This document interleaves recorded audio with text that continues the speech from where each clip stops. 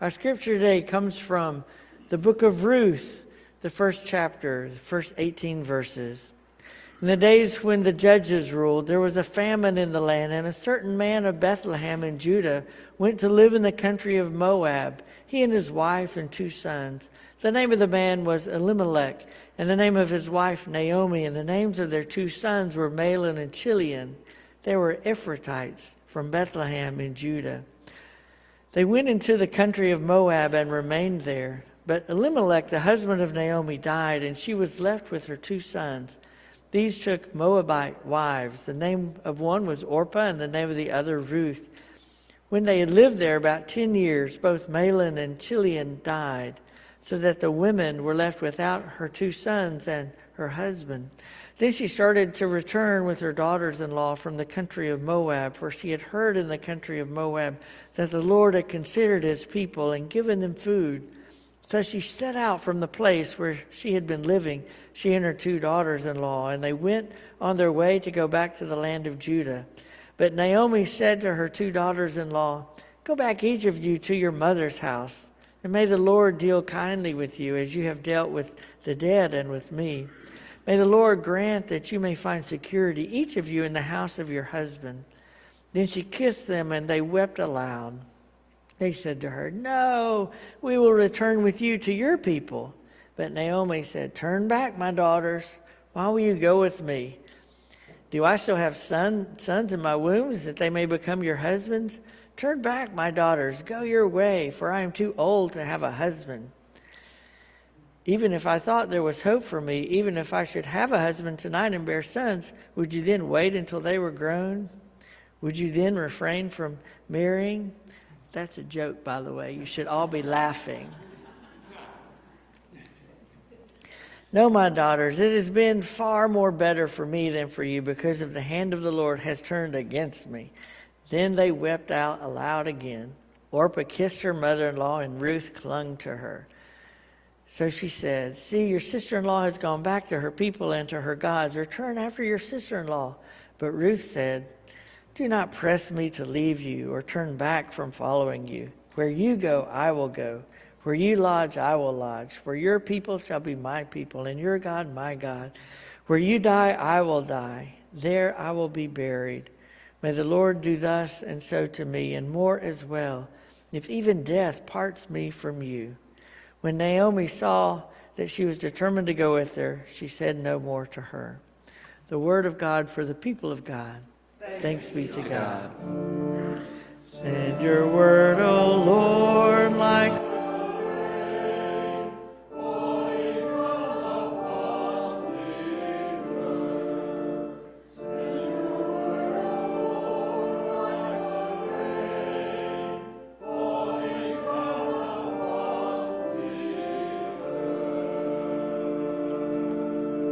You may be seated.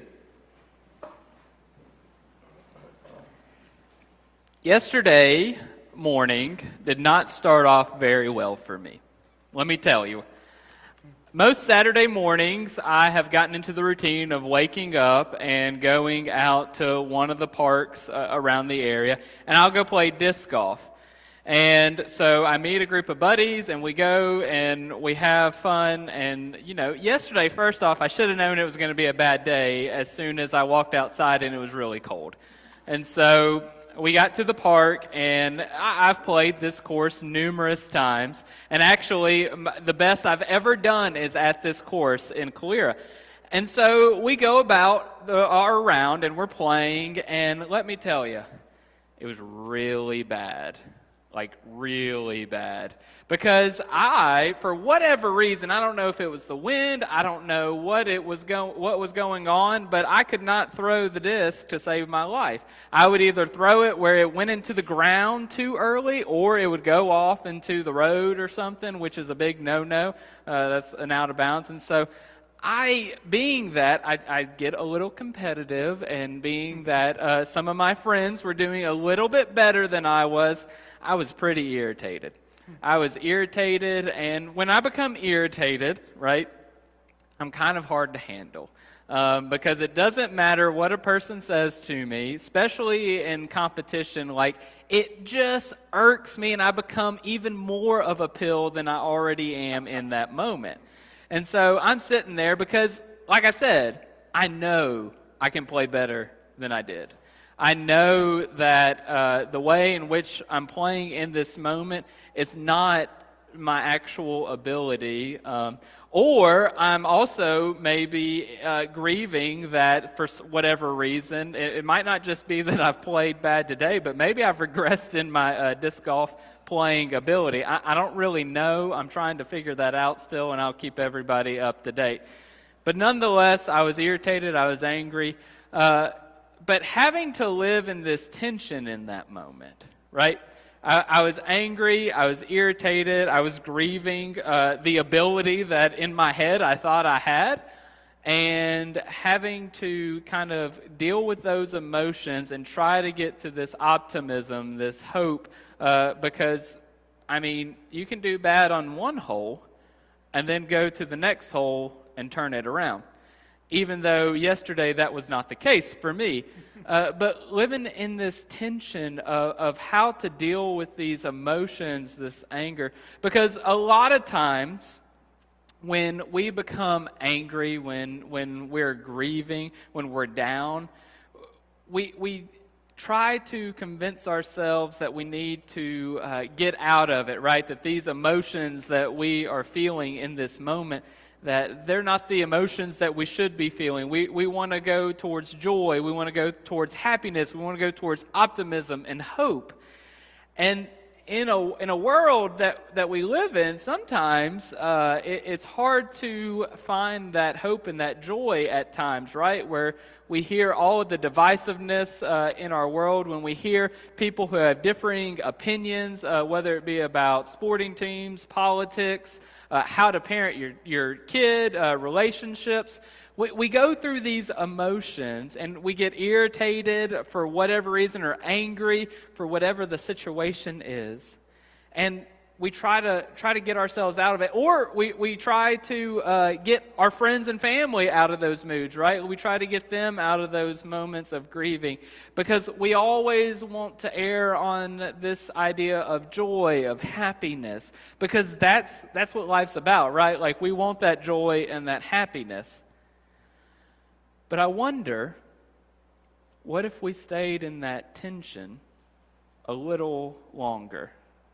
What if we didn't try to jump out of those moments of grief, those moments of anger and irritation, and we stayed in that tension a little bit more?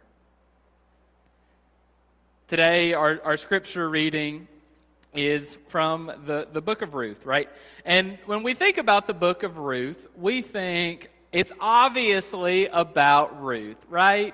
Come on, it's named after her.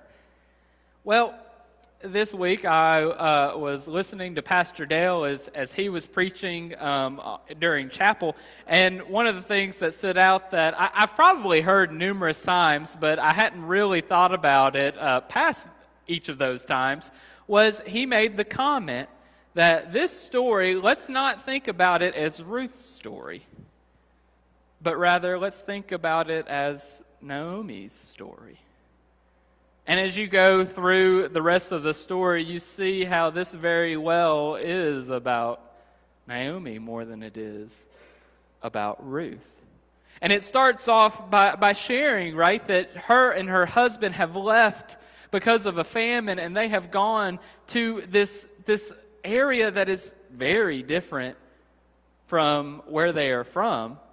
They are now refugees in unknown territory. And so they go, and in that time while they are there, their sons marry 2 girls that are from this area. All right, things are okay right now. But then we hear how Naomi's father passes away.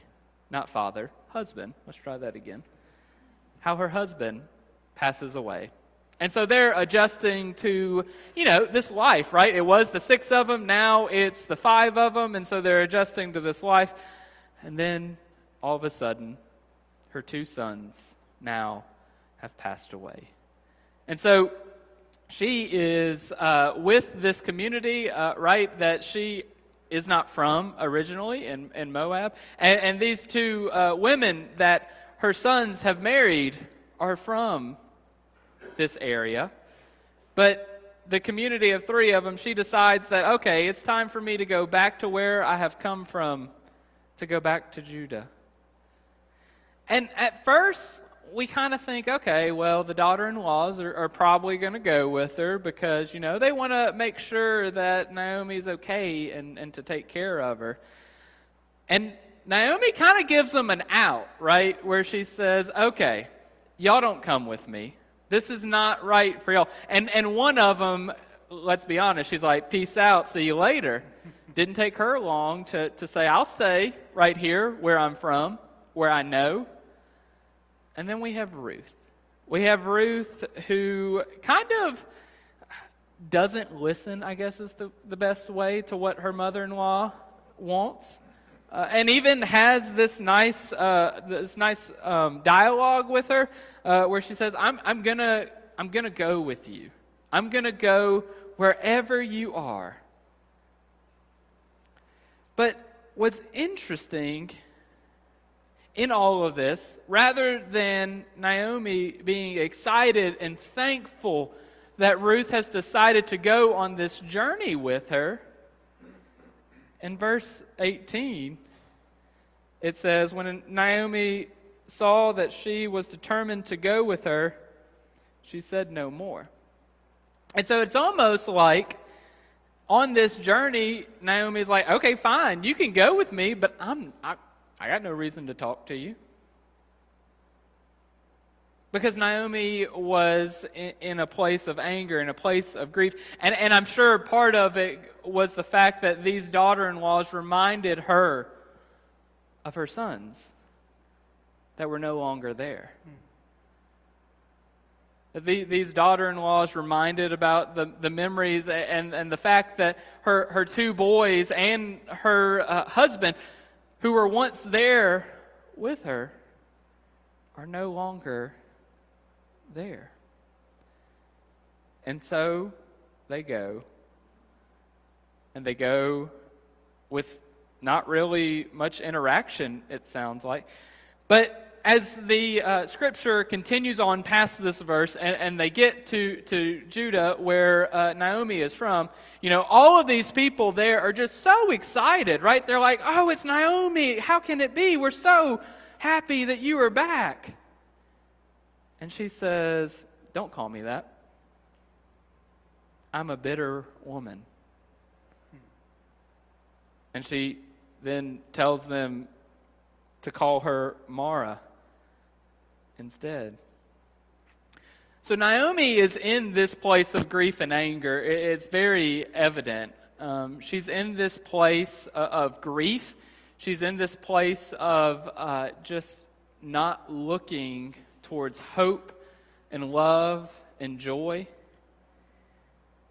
But in those moments where she is in this tension, right, that we all experience in life, because life is a roller coaster ride of highs and lows, in this moment, no one is really trying to convince her to get out of it, right? Like, we don't hear any talk back from Ruth in their journey where she's like, hey, you've got to snap out of this mood that you're in.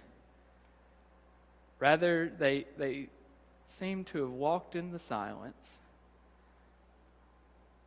and to experience that emotion, that grief. So much so where she was still bitter when she got there.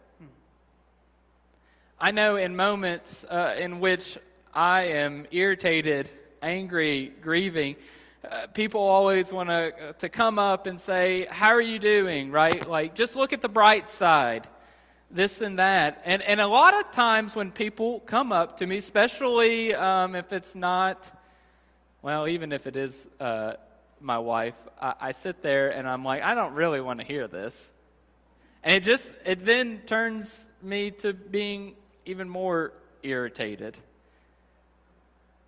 And I'm almost irritated because I stay in this emotion too. Because what I've always heard and what we try to show and to preach is to live in that happiness and that love and to work towards getting there and to grow out of the darkness, out of the sadness, to grow in our faith and our understanding and who we are. And that's great.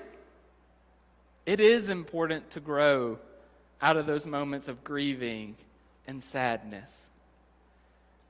But I think we grow incredibly more when we stay in that tension, where we don't try to rush out of those moments of grief and those moments of anger,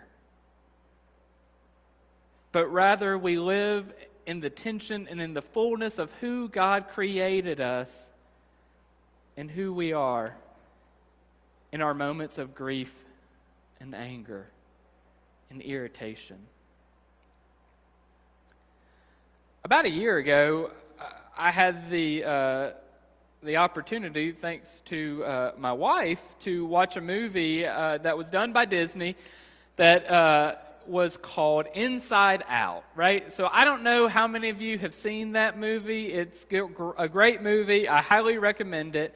But the premise of it is that there are all of these emotions that are inside of this girl's head, right? That she is a teenager, I think, at this point, and so they are kind of like running her decisions and her memories and helping her kind of experience life.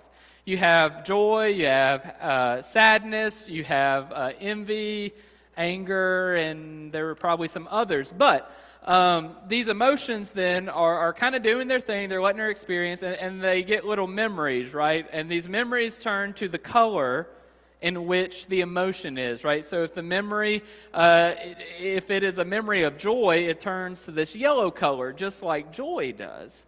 And joy is kind of the leader of this group right at the very beginning of the movie, where there are a handful of memories that are called core memories, right? Like those are the ones that this girl holds on to a little bit more than maybe some others. And joy's purpose in her mind is to make sure that all of those core memories give joy. Because she wants this little girl to be nothing but joyful in everything she does. And she wants that joy to be what she holds on to. Well, sadness accidentally touches something or knocks something off, and then all of a sudden one of these core memories goes to blue. And so now she has this core memory of sadness. And Joy is freaking out about this because she doesn't want her to have any sadness in her life. She wants it to be all the happy and joy. And so then they are trying to fix this, and they get kicked out of kind of like the brain motherboard area. And they go on this adventure, sadness and joy, trying to figure out how to make these emotions, these core memories, be joyous ones. And in their adventure, Joy, her eyes are opened, and she learns that in order to feel to understand and to live a fulfilled life, that it's important that this little girl experience sadness, anger, even in those core moments, with joy as well. That these emotions continue to mold this girl. Even though those memories are maybe not considered memories of emotion that we want to hold on to, but the growth comes from feeling and remembering and growing and feeling that full realm of emotion that God has created us to be able to feel and live. God is continually working in our lives. even in those moments of grieving, of anger, of irritation. We see that, right, with Naomi. Ruth did not have to go with her. Ruth could have let her just make this journey on her own. And Ruth was going to a place that she was not from. She would then become the refugee in this new area. But yet she went. She was present. God was still at work in that moment. In October of 2018, my grandmother was declining in health. This was my dad's mom. And this was really the first grandparent that I had experienced passing away and declining in her old age and in her health. And so I was able to come up on that Monday, get to see her. She was at the hospital, kind of get to be in that presence, even though she was unresponsive. The next day, my mom, she texted me and said that Grandma had passed away, which wasn't anything crazy. We kind of knew it was coming. But being that it was the first time that I had really experienced the loss of a grandparent, it was a little hard, right? Like, I didn't really know what I'm supposed to do or how I'm supposed to feel. And so I'm going through these emotions, trying to figure it out. And I was at Lynette, my prior appointment at this time. And one of the things that I liked to do when I was there is every hour or so I would stand up, and they had this really big sanctuary that I could walk and do kind of like a figure eight thing just to get up, get moving. And so it was also a time where I was able to process things that were going on, just to kind of get away from my desk, walk around, be in whatever was going through my mind. Well, I would go and I would do that, and I was in these emotions, and people would constantly, when they saw me, whether it be some of the staff or different church members that would come in, out of their compassion, out of their love, they would ask, "Are you okay?" And I appreciated the desire to be there, the desire to give me a shoulder or a person to process what's going on. But it kind of irritated me, like I said earlier, that everybody was asking me, and I didn't know how to answer it either. I needed to be in those emotions. And so I was in those emotions, just trying to kind of figure out what's going on, how to deal with the loss that had happened in our family. And I remember looking at my phone, and I had this message on Facebook. And it was really weird because I looked at who the message was from, and it was from someone who I didn't really know. Really, when I first saw the name, it was two names of some people who I was in youth with, and I'm like, what, is this a prank or something? I got a first name and a last name of two people I was in. Did they just like mash it up and somebody's trying to mess with me in this moment? And so I looked and I was like, oh, I know that person. Where do I know him from? And it had been someone that I had met a year prior. And so we began messaging back and forth. And this person, she was a missionary. And so I'll be honest, as she was reaching out to me, I really thought, well, when's she going to ask for some money or for some support or, you know. And so after like a day or so, I untactfully said, so how can the church support you in your ministry and what you're doing? And her answer kind of caught me off guard a little bit. Said, oh, just prayer. I was like, that's not what I expected. But it was great conversation, and this person in that moment did not know that my grandmother had passed away and was able to continue to be a person that I would talk to, and eventually telling her what did transpire. hours before she reached out, and just having conversation. It was a nice refresher because it was someone who was not trying to bring me up. It was not someone who was trying to change my mood, mostly because she didn't know what kind of mood I was in, right? Like, she did not have the knowledge. Well, that girl, she ended up becoming my wife. In that moment of grieving my loss, feeling those emotions, God was at work. I just didn't realize it. I didn't realize it until years later.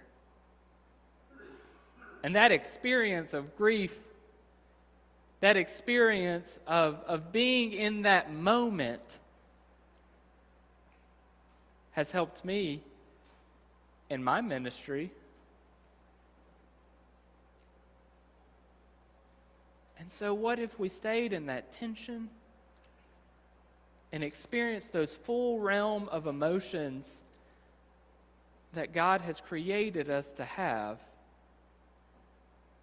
and not be so worried about making sure all of our emotions and memories are of joy and happiness, but taking those emotions of sadness, of anger, of grief, and living in those emotions just as Naomi did, so that we may grow in our faith and continue to live in the fullness of who God has created us to be. Let us pray. Almighty and gracious God, Lord, we just thank you for the ways in which you have created us. You have created us to be people who feel joy, but also people who feel anger and grief and sadness. And we thank you.